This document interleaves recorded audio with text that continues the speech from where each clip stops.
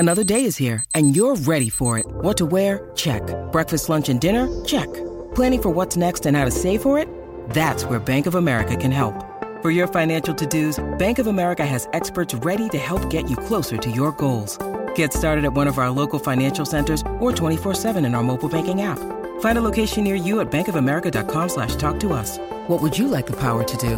Mobile banking requires downloading the app and is only available for select devices. Message and data rates may apply. Bank of America N.A., member FDIC. With threats to our nation waiting around every corner, adaptability is more important than ever. When conditions change without notice, quick strategic thinking is crucial. And with obstacles consistently impending, determination is essential in overcoming them. It's this willingness, decisiveness, and resilience that sets Marines apart. With our fighting spirit, we don't just fight battles, we win them. Marines are the constant our nation counts on to fight the unknown. And through adaptable problem solving, we do just that.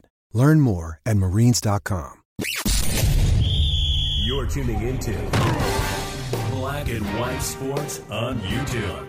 The no-holds-barred truth on sports. The main event starts now. All right, guys, we're going to be talking about the Tennessee Titans and Deadspin here in this video. And Deadspin is now calling Ryan Tannehill a racist. Yes, you did hear that correctly, folks.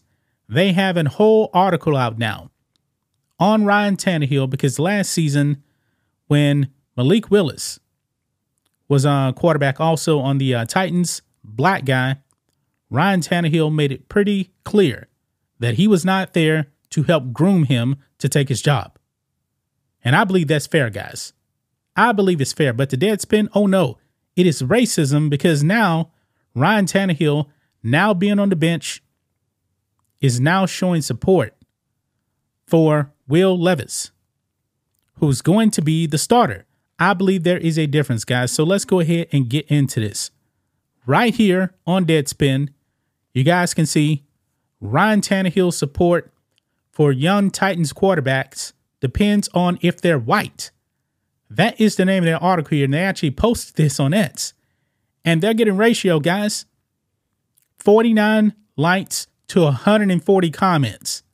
Yes, they are playing the race card, guys. Now, let's go ahead and get into this here. It says here on Deadspin, in 2022, Ryan Tannehill wanted nothing to do with the new guy in town, Malik Willis. He's black. In 2023, Tannehill went out of his way to make sure people know that he supports the newer guy in town, Will Levis. He's white. This stuff writes itself. Quote, I don't think it's my job to mentor Willis, Tannehill said last year. But if he learns from me along the way, that's a great thing. At the time, Tannehill was 33, and the 22-year-old Willis had been taken by the Tennessee Titans in the third round with the 86th pick in the 2022 NFL Draft. As you can see, Tannehill didn't like it. It was like the plot of the 1999 cult classic, Any Given Sunday, happening in real time. I'm not going to go over that, but it says here, quote, he's really been good throughout this whole process with keeping the relationship professional while at the same time helping me out in how he can, the now 35-year-old Tannehill said about Levis last week. And it goes on. He says, I want to handle the situation with class, right? Tannehill also added last week. It's not a fun situation to be in, but I want to be a pro and handle it with class and still be a guy that he can look to. So, not an ideal situation, but I want to try to handle it well. So he comes out and says this, but let's look at Ryan Tannehill's stats. Last season, one of the reasons why he didn't want to help his backup is because Ryan Tannehill was still somewhat decent.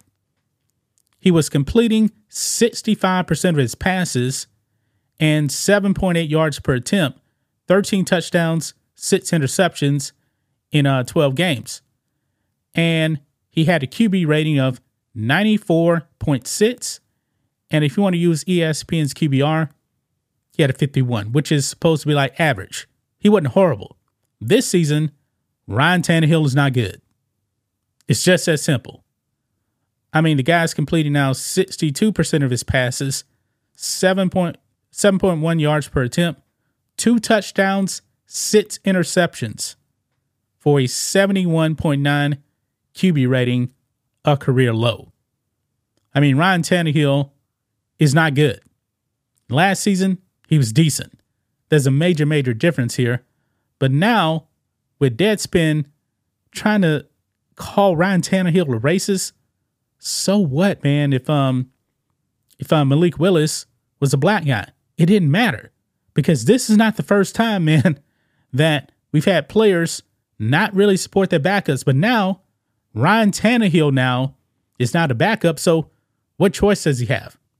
He's on the bench now. The only thing he can do now is show support. It has nothing to do with race. But let's revisit Brett Favre and Aaron Rodgers. Now, of course, you guys know that the Packers drafted Aaron Rodgers back in 2005. He sat behind Brett Favre for 3 years. And Brett Favre wasn't there to mentor him. He was not grooming Aaron Rodgers to take his job. I don't think he should have to either. But this is what he said back in, I believe this is 2005 is when he said this. Quote, "My contract doesn't state I have to get him ready to play. Now, hopefully he watches me and gets something from that. There is no clause that says you groom the next guy who's going to take your job or else. It doesn't work that way." And Brett Favre was right. Why in the world should Brett Favre actually groom the guy to steal his job? Aaron Rodgers sat on the bench for 3 years. It's not Brett Favre's job to get Aaron Rodgers ready. But if Brett Favre was on the bench, yeah, he would end up helping him, because he wants the team to win. But in this case, Brett Favre felt like, hey, I'm still the best option for this team. Now, I'm a Dallas Cowboys fan too, guys. And I remember Emmitt Smith and Troy Hambrick.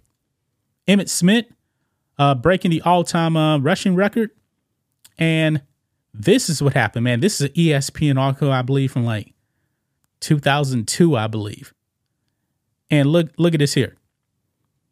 It says here, Emmitt Smith knew his role with the Dallas Cowboys would change after he became the NFL career rushing leader. He just didn't expect it to get cut so fast. But that's exactly what backup Troy Hambrick hoped would happen. Hambrick, who has never been shy about his desire to play more and take over for Smith, says he deserves a chance. Quote, "I have always admired Emmitt and his will and the things he's done over his career," Hambrick said Monday. "I just feel like it comes a time, it's not my call to say when it's time, but I'm a guy that wants to get my career off the ground and establish myself as a household name. I'm pretty sure right now in 2023, nobody remembers Troy Hambrick." Okay? But anyway, 2 games after breaking Walter Payton's record, Smith had just 8 carries for 22 yards in a 20-3 loss Sunday at Indianapolis. It was his lowest total since a blowout loss in the 2000 opener, when he ran only 7 times. The reason Smith didn't get the ball much was because the Cowboys wanted to get a look at Hambrick. He carried 7 times, gaining 42 yards. Smith said Monday to coach Dave Campo, "Never told him the change was going to be this drastic." Quote, "They didn't make that clear to me at all.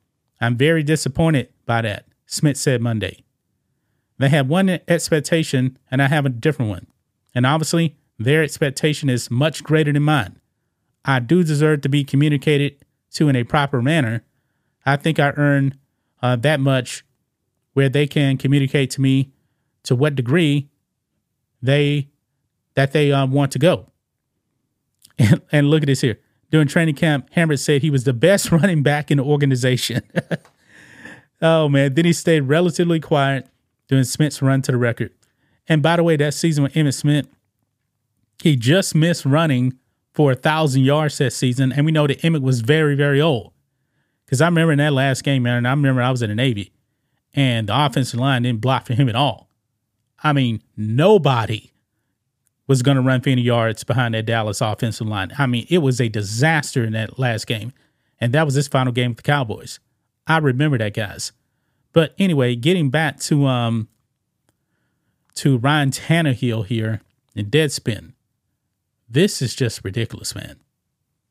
This is ridiculous that Deadspin would accuse Ryan Tannehill of racism. This has nothing to do with racism. His role now has changed. Because before, he was actually a starter. He wanted to protect his job. He was not going to let somebody else come in and steal his job. Whether that black, white, red, whatever, didn't matter. But now he's on the bench. He has no choice now but to be a good teammate. He can't play. He's not getting to the game. So the only option is to help the starter, regardless of skin color. But that's just my thoughts on this. What do you guys think of this? Black and white sports fans, let us know what you think about all this in the comments. Make sure to subscribe to the channel. And we'll catch you next time. Thanks for watching the show. Be sure to like, comment, and subscribe. Be sure to tune in next time on Black and White Sports.